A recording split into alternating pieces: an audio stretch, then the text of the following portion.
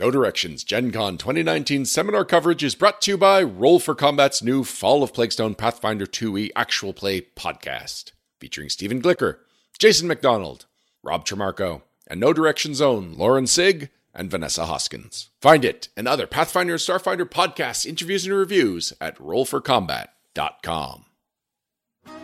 No Direction presents our Gen Con 2019 seminar coverage in partnership with Paizo.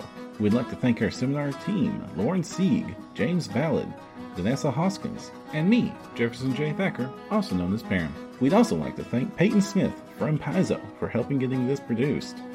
This content and more great seminar coverage, as well as Pathfinder and Starfinder content, is available at nodirectionpodcast.com. All right, folks, welcome to Writing for Pathfinder. This is an opportunity to learn about getting into the RPG industry, writing for us in particular, and we're going to have a lot of different recommendations that overlap well for Starfinder as well, but we are coming at it with a Pathfinder spin to it. Before we get rolling into things, though, let's get a sense of who we're dealing with. So, go ahead and start. My name is John Compton. I'm the Managed Play Lead Developer, but I'm moving into another position where I'll also hiring writers, so I'll be evening.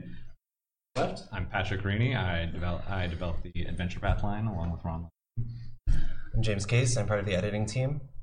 I'm Luis Loza. I'm a developer on our Lost Omens line. So there are a lot of different ways to get started in writing for RPGs, but one of the really important steps I find is getting noticed in the first place. It can be really easy when you are a player or a GM to say, oh, there's this impossible gulf between my home game and what anybody else would care about to read about in a book. So we get a show of hands of who's written for a publisher before, maybe? That's a great one. So right now what I'm seeing around the room is that we have just a handful of hands, maybe like a tenth of the audience right now. So, and I assume that all of you are here so that you could potentially write for a publisher of some form. Awesome. So one of the ways that I've found has been really good to go about talking about getting noticed is to talk about how we, the panelists, really got into the industry, because oftentimes it's a wide variety of different stories.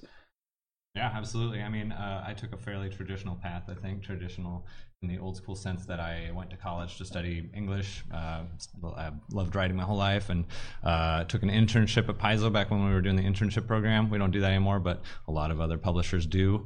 And that's how I got my name out there, basically, was I studied for it and worked for free for a while, so paid my dues. I took a very different path than that. I used to work in biomedical editing and translation. I came into Paizo from that background, and I only started writing once I had already been hired for like a completely different thing. So yeah, that's how I got into there. I also have a different path entirely. I don't have a formal degree, which, just as you know, you don't have to have anything like that to work with us, so don't see that as a barrier of entry. I actually entered a third-party publishers contest at one point and got to do some writing there, and then use that as my first sample that I sent to Paizo. I bugged editor-in-chief at the time, Wes Schneider, until he eventually gave me some work, and I guess I proved myself well enough to keep getting work, and then eventually ended up here. And for me, I joined in through the organized play program, so I was a volunteer. I GM'd a whole bunch, especially at Gen Con, and after a couple of years of doing that, I just happened to know the campaign coordinator at the time and was doing some behind-the-scenes volunteer projects. Another one of the doing things for free sort of thing, which is fraught. It's tricky, yeah. Yeah. Don't do it too long. Do it knowing what you're getting into, if you're going to do it all. And basically, because of that volunteer work, I got my opportunity to do a first scenario, and then I got an email from the editor-in-chief being like, we're looking for a part-time developer position, before I'd even turned in my first assignment. So this was nice serendipity for me, but it was all through the organized play program that I got my name out there in the first place. So as you can see, there are a huge number of different possibilities, and even the four of us aren't showing all the likely ones. Oh, yeah. But at various times, Paizo has included several different opportunities to attract or incentivize new writers or identify them. So we have done RPG Superstar in the past as a contest, like Luis had done. Well, as a contest, I'm saying. And then we've had open call at various points in time, which have been used as writing samples or sometimes for publication quests. But also you can work for other companies, so third party, which I cannot speak to as much, but perhaps Luis. Yeah, I got some. So I did that first contest and used that to try to get my way into Paizo. But at the same time, I was also working with other publishers. I worked with Rogue Genius a bit, did some work for Legendary here and there, and that just helped me refine a lot of the work I had done. I did a bunch of campaign setting material just in time to then later, Paizo turns around and offers me some campaign setting work, and now I have some of that under my belt. So yeah, it's very easy to, there's enough third-party publishers out there that it's very easy to kind of snag work with anyone if you're willing to just put in the legwork to reach out to those types of people. And there are a number of people that I've run into, especially over the past 3 or 4 years, who then come up to me at a convention and just say, I want to write. That is a way to get noticed. Mm-hmm. Like personal contact, that's awesome. If you can give us a business card or something like that so we can contact you, or write down some notes about you so we can remember you more than like a day or two later after we are groggy and have gotten back to the office and don't know how to open the doors anymore because it's been a long convention, that is a super helpful reminder. Absolutely.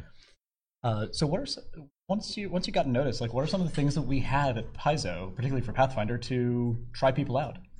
I mean, one of the best ways to see what an author is good at and then the strengths is monster design. I think we typically, they're a short assignment, 600 words about for monsters these days, and that involves giving us a clear description of the monster, some flavorful lore, cool stuff like that. So flavored writing, and then doing the rules right. So we're really looking for, when you're pitching to Pathfinder and any company for that matter, it's really important to be at least familiar with the style and the content. If you know how to play Pathfinder, that's a huge plus. So yeah, monster or a small assignment is generally what we give to first-time authors.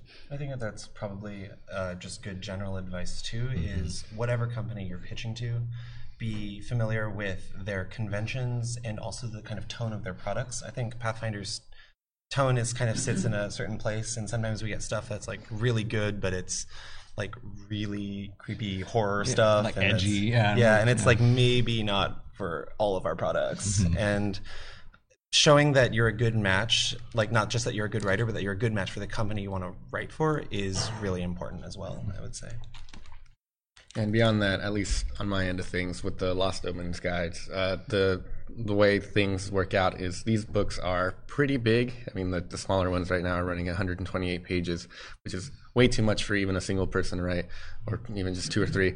So what we do is we tend to break things up into smaller chunks, anywhere from 2 to 12 pages or something, depending on the size of things. And those are a bit more involved, unlike with a monster, where most of the time you're kind of given free reign to make up your own thing, kind of pitch your idea and say, I think this could be a cool monster. It might do this and this and look this way. And then we can say, okay, yeah, let's go with that. And then you're given the liberty to write that as you like. This one, with working for the Lost Omens lines, you have to know our setting, or at least be able to do the research about our setting to start pulling in information that you need to write specific characters or update setting material and things like that. So that's where things start getting a bit more involved, and that's also another entry point. You don't have to see yourself as someone that has already some work under their belt. I've started a lot of new freelancers with this kind of material. Just know that is a bit more involved and does require a little bit more of you, and can actually prove that you have what it takes, because it asks for so much right away that if you live up to those expectations, then you're doing great. I want to follow up on 2 different points. One of them, James ended up mentioning pitching, and Luis as well. Something for Paizo in particular is we don't really take pitches. We, for almost all of our products, we create outlines based on what we need to accomplish for a given product for the company, and then we send that out to authors. So you might get your first assignment that is, you will write 2,800 words on Shaylin. We need you to talk about Shaylin in broad terms, and we need you to add in 3 feats for Shaylinites. That is the assignment. So it is not an opportunity for you to say, that's nice for Shaylin, but I actually have this real big plan for Zon-Kuthon, and I think that he does... No. We need stuff about Shaylin for this assignment. And when it comes to sending in what you already have written, when we have not solicited it, that is something that we basically have to delete. We cannot open those things for legal reasons. So you cannot send us a module that you have written and say, please publish, because the moment... Every step that we take to investigate what you have written can potentially leave us more liable to you coming back and saying, I had a thing with a dragon in it. You wrote a thing with a dragon in it. Clearly you stole my idea. We don't want that sort of IP violation. The safest thing for us to do is just to destroy the email the moment we get it. So please do not send in unsolicited things. We might ask you for a short writing sample, something like 250 words, maybe 500 words, or like a monster, or you could point us to something that you've written that will be a page, maybe 2, for us to get a sense of how you do your work. But please don't send in unsolicited things. Yeah, a blog, if you have a website, I think it's 2019, we should all have blogs. I have one, I don't update it very often, but it's nice to see that you're writing, right? The other thing that as far as introducing yourself that I found is super cool and has paid huge dividends the past 2 years. We know that you're a gaming enthusiast. We know that you're interested in writing because you're talking to us about writing, but we don't necessarily know anything else about you. And if you have some sort of other skill outside of those two that is interesting and could be applied in a cool way to setting material or adventures, then go ahead and tell us, because it might inspire us to say, oh my gosh, we have a product coming up that's about that. And you have actual expertise. You know how, I don't know, electricity works, or you know about what archaeology actually does and doesn't do, and isn't just whip cracking and saying this belongs in a museum. These can be things that add depth to our products, and we oftentimes want to bring in that expertise. So that could help to set you apart. Yeah, if you've lived in Mongolia for 10 years, that's worth noting, It's a real specific example. I don't know, it's interesting, yeah. But I think coming from the point that everybody has a lot of different backgrounds, and, if we can, and we have something coming up that could intersect with that in a meaningful way, we're more likely to remember you. We're more likely to think, oh, this person really has a cool viewpoint on this that we think would make it for a good final product. That just increases the chances that I think we reach out. I'm going to go back to the point about pitching really quick, about unsolicited pitches. There will be times when we ask for pitches of particular things, so particularly in monsters, it happens a lot, where we might say, oh, we need a level 4 aberration that lives in a forest. What do you got? And in that case, then you can color within the lines of your pitch. But outside of that, whatever you've been assigned, then you kind of want to work with those constraints. And like going back to the Shaylin article, if we ask for 3 feats, then you might say, oh, I had this idea, and this idea for the feats, and that's technically a kind of pitching. And those are the kind of smaller, within the outline kind of pitches that we're okay with taking once you've already been reached out to about work. It also just helps to make sure that the thing that you are investing your time and your energy into is something that something that we've asked for and that we're likely to be able to use. Like, we've had times where, honestly, like, really cool stuff has come back, but it's just kind of been like not exactly what we asked for. And I heard it for the first time described of this as coming back kind of like off spec. Like, it's cool. It's just like it won't fit in the thing that we're putting together, because it's not just the thing that one person is writing. It's multiple authors coming together, and then the developers are taking that and like making it fit into a streamlined piece. So it's like a good thing about writing is like you have to know all the rules before you can break them, right? And I think that applies to this as well. We have to know that you can follow direction before we say, okay, go. Because we can't just say go and then see what happens, because then we might have potentially, wasted both yours and our time if we're just not, intersecting correctly. But if we know that we communicate to you and you communicate to us in a meaningful way and we sync up, then we're much more likely to offer more assignments that have a lot more freedom. And speaking of guidance and guidelines, your assignments will come with several different documents. We have freelancer guides. Certain product lines have more extensive guides, like all Pathfinder Society scenarios now have a really long both example of how a scenario is put together, but all the different things to consider with it. But also you'll be provided with any of the background reading material in the form of PDFs that you don't already have. So your outline will also be detailed, showing you the different pieces that other people are writing. So there's a lot of stuff to look over when you're getting your first assignment. because we're expecting you to follow those directions and hopefully make the maximum use of the tools that we are providing so that you don't succumb to any common pitfalls that we've already really covered in these guides. We try to give you the tools to succeed as much as we can. And if you don't find something that you need in there, you can always ask the developer. And that's a true thing all the way through the process is when in doubt, talk to us. We'd much rather answer several emails over the course of the writing cycle than have you kind of go silent and then disappear entirely. That's real unfortunate because in the end, the developer's job is to, no matter what, make the text appear to be up to Paizo standards. If that means that we have a good turnover and we just need to do a bit of editing, that's lovely. If we just have to rewrite an encounter and then kind of tweak some things here and there, that's the standard day. If we have no manuscript and we have to write it all from scratch, in a couple days, we are sad pandas, and we are sad pandas who are probably crossing out names in our Rolodex. So I guess that kind of gets me into my riot act shouting time. So let's talk instead about things that are positive to do when you have your assignment. Be on time. That's always great. We usually give ample time. I think, especially for a monster, a new thing.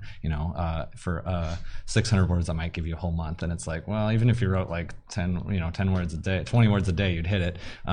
So if you can be on time, that's great because we publish on a schedule. When you're on time, we're on time. Everyone looks good. When I say 600 words, I don't mean 650. I don't mean 550. I do mean around 600. Following directions. I guess that's kind of just repeating myself here, but yeah, because ultimately those words have to fit on a page. Right. Yeah. Yeah. It's not like more is better. More is more work, really. So. Well, I'm an editor, so I will lightly go into the riot act since I think that that's what they keep me around for. Please run a spell checker. I'm sure that if we're considering you, it means that we've probably seen some of your writing or something like that, and we have an idea, that you are probably good at stuff. But I know that a lot of times you go in and then maybe you change one bit, maybe you come out and then you decide that the character's name is going to be different, and a lot of different changes can happen. And I think just before you send something in, put it down for a couple days, pick it back up, read it with fresh eyes, make sure it still makes sense, that kind of thing, because we do want it to come in at kind of a base level of quality, and showing us that you're willing to take the time and effort to make sure that there aren't any easy, really simple mistakes and that kind of thing goes a long way to improving our faith in wanting to go forward to continue to work with you. Sure. Just know that a spell checker will tell you things like Magnamar or Cthulhu are wrong, and those are things you can definitely add to your spell checker. So then, just because they're fake words and don't show up in the dictionary doesn't mean they shouldn't be spelled correctly. They're actually more important than some of your other words in there because they're our stuff from our setting, and we want to make sure people are getting those correct as well. The editing team's custom dictionary is big. Yeah. And when in doubt, look it up. How many of you have GM'd a Pathfinder game before, or Starfinder? Okay, fair number. How many of you have GM'd 5 or more games? Okay, same number about. Yeah, I would encourage you if you would like to write for us, play a couple of the games first. You'll get a good feel for what does and doesn't work. You'll read the products. You'll see what it looks like. What our paragraphs are about this big. They're not this big. We have conventions. Yeah. And that's a great point, Patrick, because whether you're doing adventures or any other product that we've done, in the majority of cases, we've already done a product that is really similar to that in structure or theme or concept. And you can look at examples of those and see, how did we do a 6-page City Gazetteer before? And you can look at several of the ones that we've done already, so that when you're doing your 6-page City Gazetteer, you can model it off of that. And you can see how much space was dedicated to what, or what sorts of things were highlighted. And for those books in particular, if we have a format, you don't need to buy that book yourself. You don't need to go out of your way. It's good to buy our books, but if we say, okay, it has to be just like Artifacts and Legends, we will. You say, well, I don't have that book. We'll send you a PDF. We try and give you the tools to succeed, right? Yeah. Where the editing team in particular really appreciates if you're sending in you know, if you're making a bunch of magic spells and one of them shoots a blast of cold that is fireball more or less, but like does cold damage in another way, we do really appreciate it if you, especially in the more mechanics heavy text, do model it on what we've done already. I mean, it saves you guys a lot of work. It saves us a lot of work. We really like it. And it's great to see creativity in all these places and like what people are coming up with. But at the same time, it does help if you have familiarity with the product and there's no need to reinvent the wheel on certain kinds of things. I've copied and pasted so many things in my freelance career that it was just, oh, this is the exact text I need, except it does 1d8 damage instead or whatever. And speaking from an organized play perspective as well, where people have a tendency to really read into the exact wording of something. If you have your cold ball and fireball that are supposed to do the same thing but different damage types and they are worded differently, some people will try to read into that and apply them differently at the table, and then arguments begin, whereas we could have had that consistency and clarity from the beginning. A really good thing for when you're reading your own work, especially in mechanics text, is to try to put yourself in the mindset of that person at the table who wants the rules to do exactly not what they were intended to do, but what would be really good for you right in this moment. Which is to say, make sure that the image in your head of how your cool spell is going to work is the only image that could possibly come up in the reader's head. If there's like a ambiguity in a word, so while is a really good example of this. While can be a contrast. While can also mean like during a length of time. Some senses that say like, you know, while it was night, this other thing happened, and you know, that creates an ambiguity that can be that maybe if you think about it for a couple seconds, you can figure out what you mean. But we don't want to have to be hoping that the reader, who may be coming from a very different background, will just happen to come to the same conclusion as what you intended. If you want it to mean this thing, then try to make it as clear as possible. Yeah, like while this fireball does cold damage, it also does 2d8 damage, and it's like, well, does that mean while it's dealing cold damage, or does that mean like exactly this? Don't be ambiguous.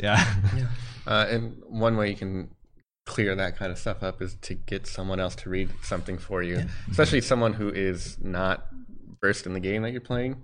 That can bring up a lot of questions really quick. My wife is not a big Pathfinder player, but I have her look over a lot of my freelance writing back even still today, and she's like, what is this thing? What is that thing?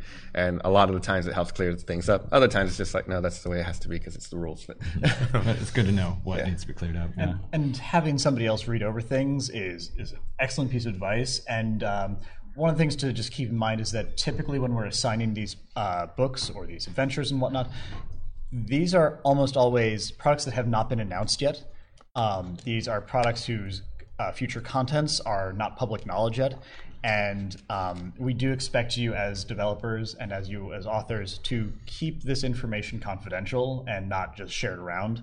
But we are often very flexible when it comes to you wanting to have, you know, a close friend read it or a family member read it, or if you're part of a freelance group, sometimes they will sort of just bounce ideas off of each other, and it's generally okay. But if you have any questions as to whether or not you would be crossing any lines, please do talk to your developer and just kind of get the tacit go-ahead on those things. But a freelance support group can be super useful, not only because they already speak the same language that you do and know generally what you're trying to accomplish and can provide alternate wording or ideas, but they also have their own jobs that they're doing, their own connections that they are doing. And if one of them says, wow, Patrick apparently is assigning a 5,000-page book that any freelancer who wants work can talk to him, well, suddenly you have this connection and this heads up, this news. You're in the know. You're in the know.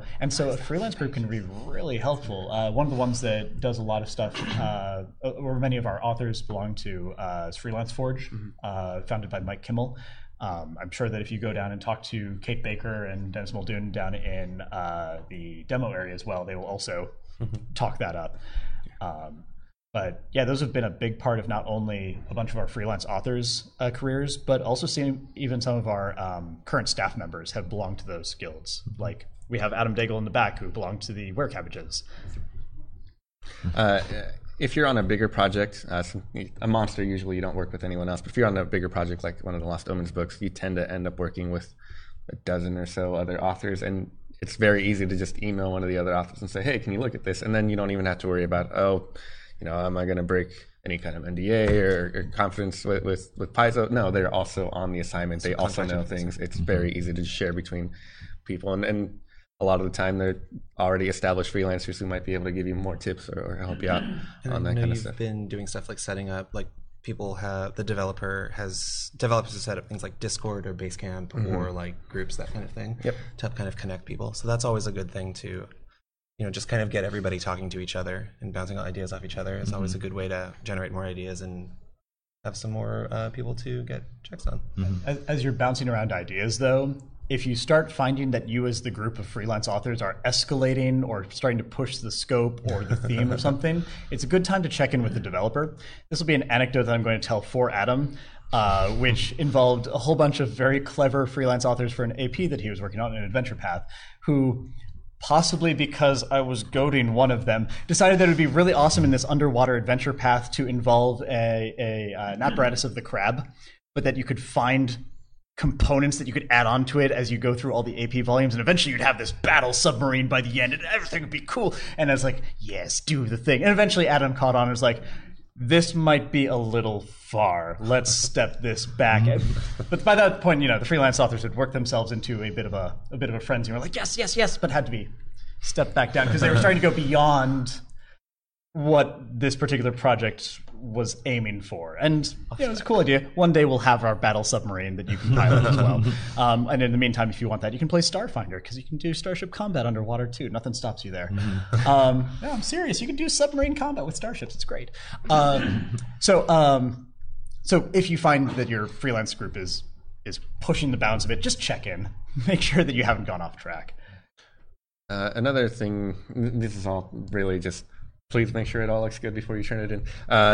If you have time, we know a lot of the people that work for us have, their entire lives still that they're living and then have full-time jobs and all that stuff. So it might be that they only have enough time to get it written and looked over and sent back. But if you have time and it makes sense, try to play test what you're sending in. If you have a monster, run it against a party. Even if it isn't your home group, just get some pre-gens, run it against yourself and just realize, suddenly turns out this damage is way too high on the attack that it does every turn. Maybe I'll scale that back, things like that. Or especially adventures, running encounters. The very first Pathfinder Society scenario I wrote, I had this, this prison where the PCs were supposed to show up, and we're concerned that the enemy's taking over. And my idea is like, they'll either immediately get into a fight or sneak in. But my playtest group walked up and says, "Oh, hey, we hear you might have been taken over," and the bad guys inside are like, "Oh, you don't say. Come on in and tell us about it." And that's just an extra wrinkle that I got to add into the final writing thanks to that playtest. So now that we've given you a whole bunch of good things to do, we're at about half past in our slot. I'm thinking maybe we can provide a couple of just cautionary notes, or once you've finished up your assignment sorts of things, and then we can start taking some questions. Yeah. One thing I want to just get out there is when you are writing for us, you are, to a lesser extent than a staff member, you are to a degree representing the company that you're writing for. And that means that when you have like a product thread, for example, and the book comes out and somebody is quibbling about your section, that might not be the best time to verbally attack that person and tell them they're terrible, that sort of thing. So comport yourself with the professionalism that you want us to see as well. Or even worse, attack your developer based on changes. That's the next step, because you might have sent in something, and remember, our job is to bring it to Paizo standards or beyond. And we might have to change something. We might have had to cut one of your 3 Shaylin feats because we realized when the art came in that Shaylin is like holding her glaive like this, and it took out an entire column of space. So we had to cut one of your feats. I'm so sorry. But it was your favorite feat. We didn't know. And now you go on to the product thread and you say, "I'm so angry you cut the best feat. Boy, what do these developers even know?" Okay, well, that is showing there's an antagonistic relationship here, or that you don't take feedback. So comport yourself with the professionalism you want us to see in you is big. It's all love. Yeah, it's all chill. We're trying to make cool products. Exactly. I would say another big piece of advice is oh no, I lost it. Is To write things down. write things down when you're thinking of them. That's a good tip. Understand. Feedback. Ask for feedback. Understand that we're unfortunately very busy and sometimes don't have time to give you extensive feedback. I try to give feedback to every new person I work with. Sometimes it's a sentence or two, and take that as you will. Another good way to see what you need to work on is to look at the final book. If you've worked on a book, you usually get a contributor copy of it, so you can flip through and see your section and be like, oh, this changed from this. What did I do? Look at my original term. Oh yeah, I spelled that wrong all over the place.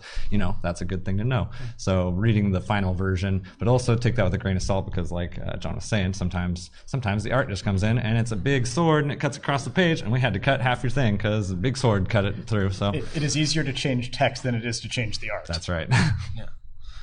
I would say, to the extent of representing the company and bringing it up to Paizo standards, that's not just to the mechanical cleanness of the text and making the adventure interesting and evocative. It's also being true to the values of the company. Paizo is an inclusive company. We try to portray a world that has a lot of diversity of gender balance, various life experiences. I know we were talking about this a little bit yesterday on the diversity in gaming panel, but that is the sort of thing that we put in our product. If there are no female characters in your turnover, we will change some of them to be female characters. That takes a lot of effort from us. That's a thing we have to be on the watch out, and that is definitely a thing the editing team notices when it comes through. So not just in terms of like writing mechanically clean and very like cool evocative stuff, but just be sure that if you are writing for our product lines, that it's in line with our values, that sort of thing, because we'll notice that and we'll feedback that back up to the developers. They'll be like, oh yeah, that came in, that was really, I thought that handled that in a really interesting way, it was really good, and then hopefully they'll take note of that and put it in their little dossier. Yeah, so I'm going to give a few quick tips. Because of the nature of my line in particular, I don't assign things for a couple of months. Only once every few months. So if you don't hear back from me, if you reach out and say, oh, I'd like to do some work, and if you don't hear back from me, that doesn't mean I hate you and I don't ever want to have you work for me again. It just means there's nothing here. So I try to reply and say, oh yeah, I don't got anything right now, but things slip through the cracks all the time with that kind of stuff. Just try again in a month or two or whatever. That's totally fine. And then with that, know that I'm not the only person in the company that you have to talk to. If you've met Patrick, you can reach out to him as well. I'm not the only one that assigned works. Talk to all of us about this kind of stuff, and where we can, we try to communicate each other. Hey, I'm looking to assign such and such thing in the future. Do you have any good freelancers? And if Patrick just heard back from someone, says, oh, so and so got back to me. Here, let me give you the contact information, and that'll be great. Yeah, we as developers and editors and just an entire editorial staff definitely talk to each other about who's doing great, who needs more work, in rare cases, who has burned us. So we don't assume that just because you have screwed me over on a project that you can then go to Patrick and go to him for work. Because don't ask mommy and then daddy. Yeah. On the other hand, if you've done good work for me, then I am most likely going to start praising your name at the company, and then Patrick will be like, "Oh, I need authors too." So this works out really well in terms of just getting your name circulated. Even if you aren't working on the type of product that you dream to be writing, working on another one can get your foot in the door to start working you toward some of those other products as well. The other cautionary thing to watch for, in addition to our values as a company, Easter eggs. As you can tell. This may presage what. So by an Easter egg, I mean that it is some sort of, for example, pop culture reference, or like real on the nose, real world reference, things like that, where it is clearly pulling on something that is hitting way, way, way too close to home, or another IP that could get us sued if we include it. And If we don't catch it as developers or editors and it goes through, then it could cause trouble. Yeah, don't name all your NPCs after Battlestar Galactica characters. I've never seen Battlestar Galactica. I wouldn't catch it, and then we'd get sued. You can name them after your home group characters. That's fine. Like, they might change, but yeah, if you want to drop one in and say, "Hey, Bob, check it out," your character's in the game. That's and fine. actually, related to that, like plagiarism is completely unacceptable. Yep. Like there's absolutely like no nice way to say that. Even if you have personally written something and it has been, I mean, most of this is work for hire, within the industry, just as a general rule, which means that if you write this like cool 6-headed crab monster that shoots lasers out of its eyes, and that gets published by a different company, the IP belongs to that other company that it published it under. If you give us that exact same turnover, or that turnover with really superficial changes to us, and this other IP is something that none of us have personal experience with, and then we publish it, that has a whole host of legal stuff in addition to just being unethical. It's a major legal headache for us. If it comes in and we notice it, what that means is that we have to spend like a large amount of time basically originalizing the work, going through and making sure that it's sufficiently different, and that can be as deep as having to rewrite it. And psychologically second guessing everything else that you've written. Yeah, we want to have, like, we don't want to have to put people on a blacklist. We really don't. We want to have as many awesome, talented writers working for us as we can. So, but once we do start to have like that doubt, it does sort of cloud how much we trust you going forward into the future. Mm-hmm. And that's a little harsh, but there's really not a nice way to say it. Mm-hmm. James is here to speak truth. Yeah. I'm in editing, so they keep me around to, talk about semicolons or whatever. But real quick, back to the Easter egg thing. There are some good Easter eggs that we like if it's within Paizo's setting. Within we like to point back at existing things. If it turns out that someone got a cool sword that was sent to them by some paladin by the last name of Tirabade, which is, oh, hey, cool, that's a reference to that character from Wrath of the Righteous. She used to be a paladin. Cool, great. That's a fun little thing that people who know the game and know the setting get to enjoy. And those kind of things we ask in any kind of Easter egg, if you think even just there's any concern at all, to tag those, mark a comment in Word or something like that. Because if you point it out and we realize, oh, you know what, this is good, we'll keep it. That's great. You let us know instead of trying to slip something past us, or and it makes it a cooperative process instead of we don't want to rename that character not remembering the Easter egg and then have two swords of this. Or any stuff you want to point out, we recommend putting comments in. Just if you write something and say, oh, I'd like to have this show up because of X, Y, and Z, or because this is a reference to another thing, without you letting us know, it's very possible that we'll miss it and things change, and then you might get upset that things didn't survive. Yeah, because we have a large number of developers. The person who's developing your work may not have written or developed the original source material that you were using as a reference. And if we look at something, we say, that seems kind of questionable. Maybe we'll change that. But you got it from a previous source. If you cite it, then we can say, oh, wait, no, that's canon. We can't tinker with that. And it's a great double check all the way down the line.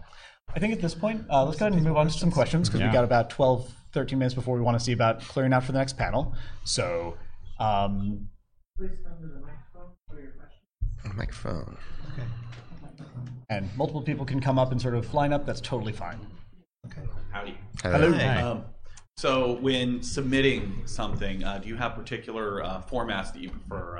I'm sure PDFs are probably not your favorite thing. So Microsoft Word, I know Google has their version that can be collaborative. You can actually see what they're writing as they're writing if they give you permissions to do so. What do you all prefer to have? Feel free to write in whatever program you feel most comfortable in, but when you turn it in, we need a Word document to work with. Doc, yeah. Hey, so RPG Superstar was really great, and Midnight Mirror is like one of my favorite modules of all time. Why did you guys stop that contest, and what other contests right now do you recommend? So I can speak a little bit to the basics of why we discontinued it, and partly it was a matter of we had done it for many, many years, so we had been able to find and inspire a whole bunch of new talent already.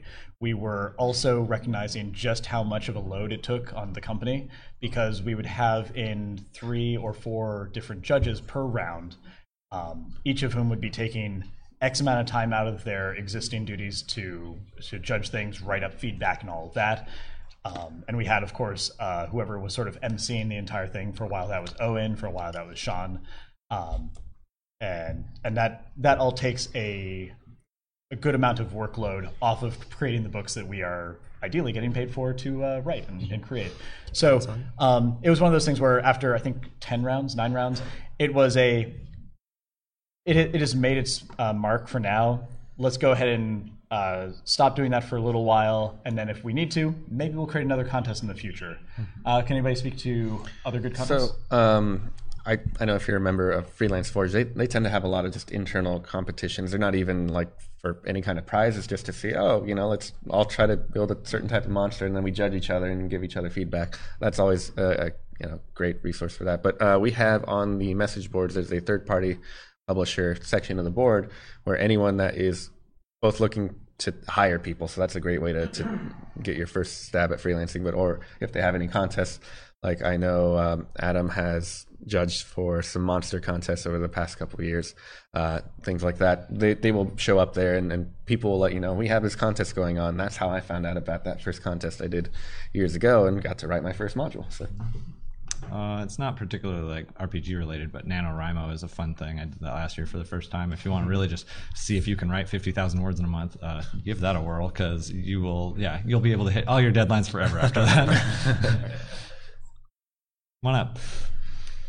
So I was in the class earlier that talked about world building and everything, and they talked about how they draw inspiration from all kinds of like the sci-fi world as well as other things. When you're writing, how do you, because obviously we can't like write in a vacuum where we're not influenced by the culture around us. How do you want your writers to approach that? Like, do you need them to source, like, I got this idea because of my exposure to Stargate or whatever, like, even if it's different enough, do you care about those kind of connections? I think it can be, I mean, it's hard because it is an inherently subjective call, right? I would say that, like, if you come up with an idea that's is the difference between being inspired by something and being too much of a direct copy to it. I mean, that line is very subjective. It's really hard to figure out where exactly the cutoff is. Like, if you have a character who can, like, throw their shield and cut things, that's like a little Captain America-y, but that's maybe not, like, Captain America's not the only character who does that. If that character also wears a flag and has a super soldier serum and, like, does it and is a paragon of moral virtue, and you're, like, with every one of these, you're getting closer and closer to it being there is no other way that you could possibly read this. And so as long as, like, you can be inspired from something, but, just be sure you're edging on the side of the line. I would definitely say, like, err on the side of, of more vague type of stuff. Yeah, and I mean, that's excellent for when you're dealing with existing IP. When you're potentially writing some study material, you also might be consciously or unconsciously drawing from other real world cultures, and there are certain tropes or what have you in those cultures that are hard to avoid, but there are some that are more specific, and if you are kind of riffing off of something, then it can be helpful for the developer and editors then make a judgment call when it comes in. If they know where your source material was, they can sort of follow up on it as well and help to judge that subjective line, because we don't want to go real deep into appropriation of other cultural values or like, but at the same time, some of our Lost Omens cultures resemble or represent some real-world analogs in minor ways. And I think, and that just gets back to communication. We had one where it was, we had a turnover about a kind of very sensitive subject. It came in.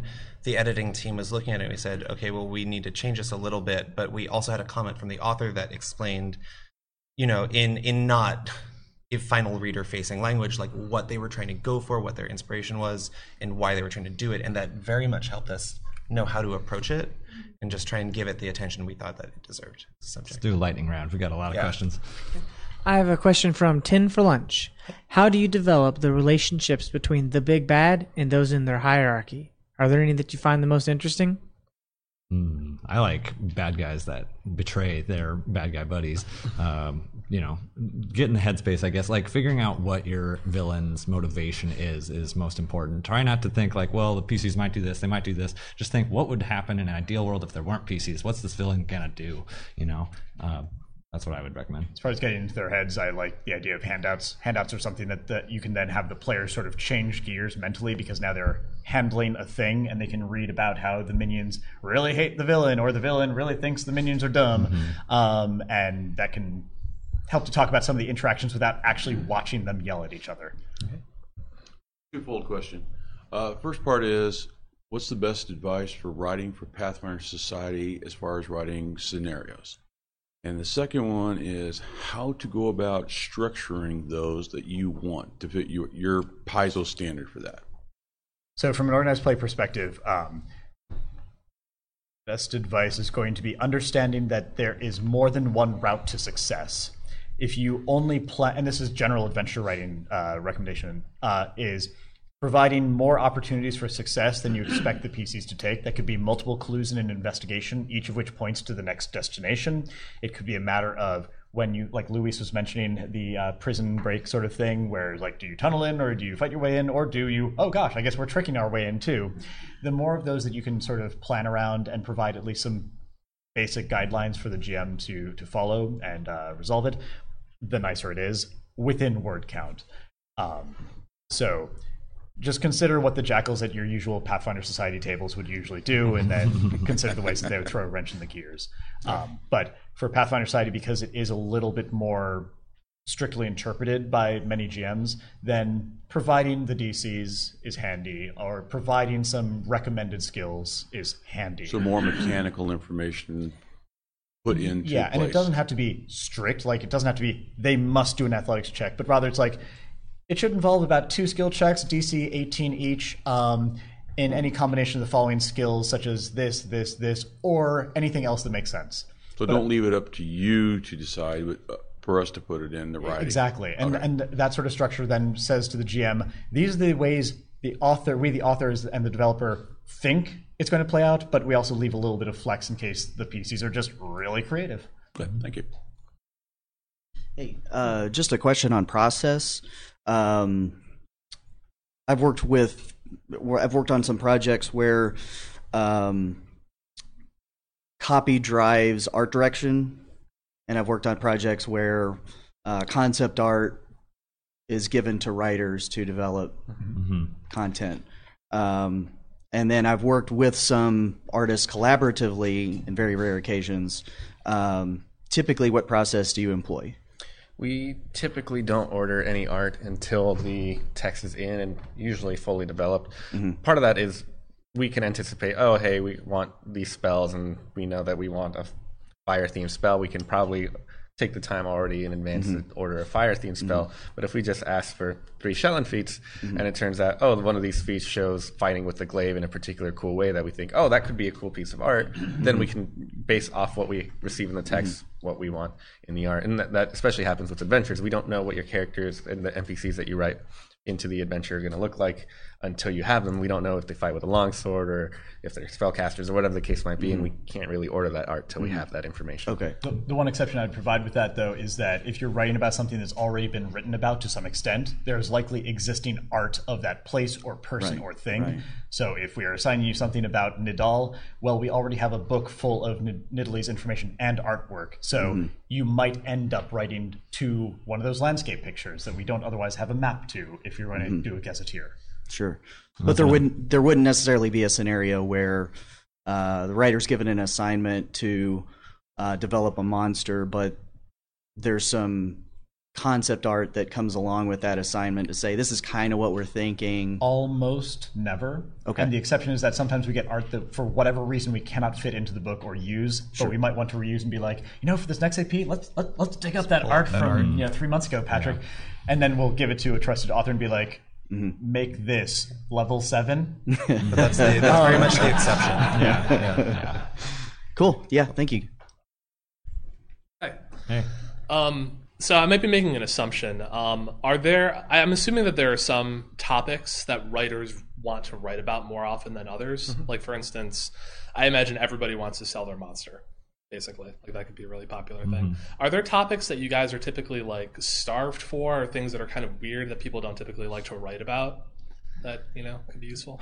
That's a great question. I think there's things that are hard to write about, and that it takes a very talented or sensitive or kind of like what Luis and James were saying earlier. You know, there's certain things. You know, I won't sugarcoat it. It's, you know, kind of a white male industry like for the past 30 years, and we're trying to not make it that, like just that. And you know, so I don't know. Yeah, do you know what I'm talking about?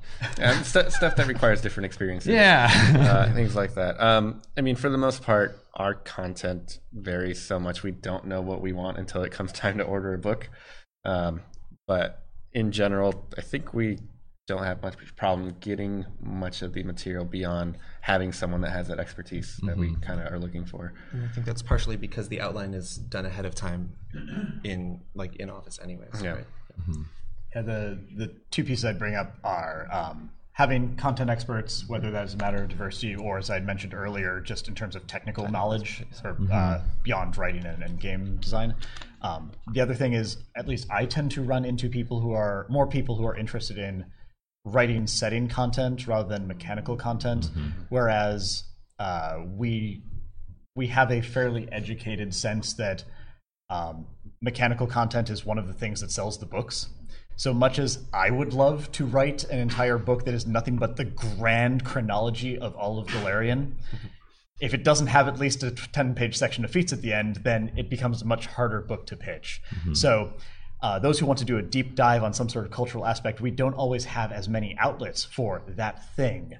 Or when somebody says, I really want to write about the what Brevoy was like 1,000 years ago. Well, unless we have some existing product that's going to riff on that, then it's hard to fit that sort of thing in. So really niche ideas are going to be super hit or miss, whereas broader interests are going to be easier for us to accommodate. If you can nail the rules, you'll be happy camper. I think we're just about done with time, but I want to sneak in one more tip here. If for whatever reason you need to back out of a project, please let us know as soon as possible. Yep. And if that means you do so right away or even have to turn down things before you accept them, that's fine. We'd love to hear that. That means a lot of maturity on your part. And turning something down doesn't mean you won't hear from us again later. Because we will continue to assign more books, and we will not happily say, thank you for letting us know. We'll keep you in mind a couple months from now. Yep. Alrighty, with that, thank you very much for attending. If you have other questions, we will be joining you outside the room so that we can make room for the next panel shortly. And hope that helps you. Go ahead and see about grabbing some business cards from us if you like outside, or handing us yours and let us know what you'd like to write. Thanks for coming. And swing by the Writing for Starfinder later today. Hello and welcome back. I'm Vanessa, and I have Luis Loza, who is also a No Direction member from our network, and a Paizo employee, so here he is. Hi there. Thanks for having me. Very, very welcome. So one of the things that you are in charge of, if I'm not mistaken, is the World Guide product line. Is that right? Yes, the Lost Omens line. I think it's the Lost Omens line officially. Lost Omens line? Okay. Yeah, still call them World Guides, though. Sure. So the Lost Omens guides, those that are coming out, what can you tell us about what's coming up in the future? Oh, well, very soon, just a few weeks away, we just missed the Gen Con window for it, is the Lost Omens World Guide, which is basically a big rundown of the Inner Sea region all over again. Okay. Talking about all the different nations and the people and some of the people who live with them and what's been going on in the past 10 years. Pathfinder's history. If you've ever checked out the Inner Sea World Guide back during first edition, it's kind of a similar book to that in that it covers all the different nations and ongoing plots and what's going on. But this time around, we get to involve 10 years worth of adventure path decisions. We decide hey, Ring of Winter happened. What happened to Irison, who's the new queen? We tell you that in that book. Cool. Who is it? It's Queen Anastasia. Hi, chat. Hi, Peyton. Hi, Peyton. Queen Anastasia is now the new ruler, and Fantastic. a bunch of rune lords are suddenly around, and things like that. Yeah. Taldor has a new empress. All that stuff shows up in the New World Guide. That's fantastic. Yeah. So even someone like me who's been following Pathfinder products and Golarion for a long time will probably still get a lot out of that history to get them up to date, right? Yeah, and it's not just changes that you saw in modules and Pathfinder Society and things like that. We have changes that happened off screen even when players weren't involved. Sure. For example, one thing that recently happened is the nation of Sargava. The people there were overthrown by the native people that were kind of kind of oppressed by the Sure. the colonists there, and now there's a new nation in its place, the nation of Vidrian, which wasn't part of any kind of adventure path or anything like that. So, yeah. so even if you kept up with Okay. everything so far, there are still new things that you can learn through this book. All right, great. Are there any products after that have been announced Yes. that you can talk about? We have a few announced after that. The next one is the Lost Omens character guide, which Okay. kind of is our kind of analog to Inner Sea Races, where we cover the different ancestries. All 6 ancestries get new heritages, new ancestry feats, and That'll be beyond great. that, it's great. We get 3 new ancestries in the form of the Hobgoblin, the Leshies, and the Lizard Folk, which is just exciting because I love me That is some Leshies. wonderful. Absolutely. And we even get to cover 5 of the major organizations that are prominent in the Inner Sea region, like the Pathfinder Society and the Hell Knights. And after that, we have the 3rd book in the line, the Lost Omens, Gods and Magic, which is kind of the analog to Inner Sea Gods, where we cover all our deities and try to, as best as we can, get as many of our deities ported over to 2nd edition right away. So good. if you were a deity of some obscure demon Kurgus? lord... Oh, not Darren. Oh, Kurgus is there too. Yes. My monk needs to worship yes. Kurgus. It's very important. We have your anathemas, we have your edicts, we have all the rules you need to play a cleric of Kurgus excellent. right away. And not everyone gets a full write-up in the book, but we still have a huge chart, just like at the end of Inner Sea Gods, where we give all that information, all the absolute basics you need to play your deity, cleric of your, or follower of your deity right away. That sounds fantastic. Well, I can't wait for that to come out. Sounds like there's a good balance of lore and options in each book. Yeah. So sounds good. Yeah, I'm looking forward to people checking that out. All right, great. Thanks so much. Yeah, thank you. And so the 2 best hair in No Direction will be signing off. Stay tuned for another great panel, and make sure that you stick around for the 4 o'clock panel. That's Future of Paizo. They're going to be doing all sorts of announcements. I'm talking about the 4th book in the line. Oh my gosh, I can't wait. All right, and you shouldn't, and you'll have to, unfortunately, until 4 o'clock Eastern Time, and we'll see you then. Thanks. And that was part of No Direction's 2019 Gen Con seminar coverage in partnership with Paizo. If you'd like to find more great content like this, go to nodirectionpodcast.com. We'd like to thank our Patreon supporters for making content like this possible. If you would like to support the network and see that future content is created, you can do so at patreon.com/nodirection, or click on the Patreon link at nodirectionpodcast.com.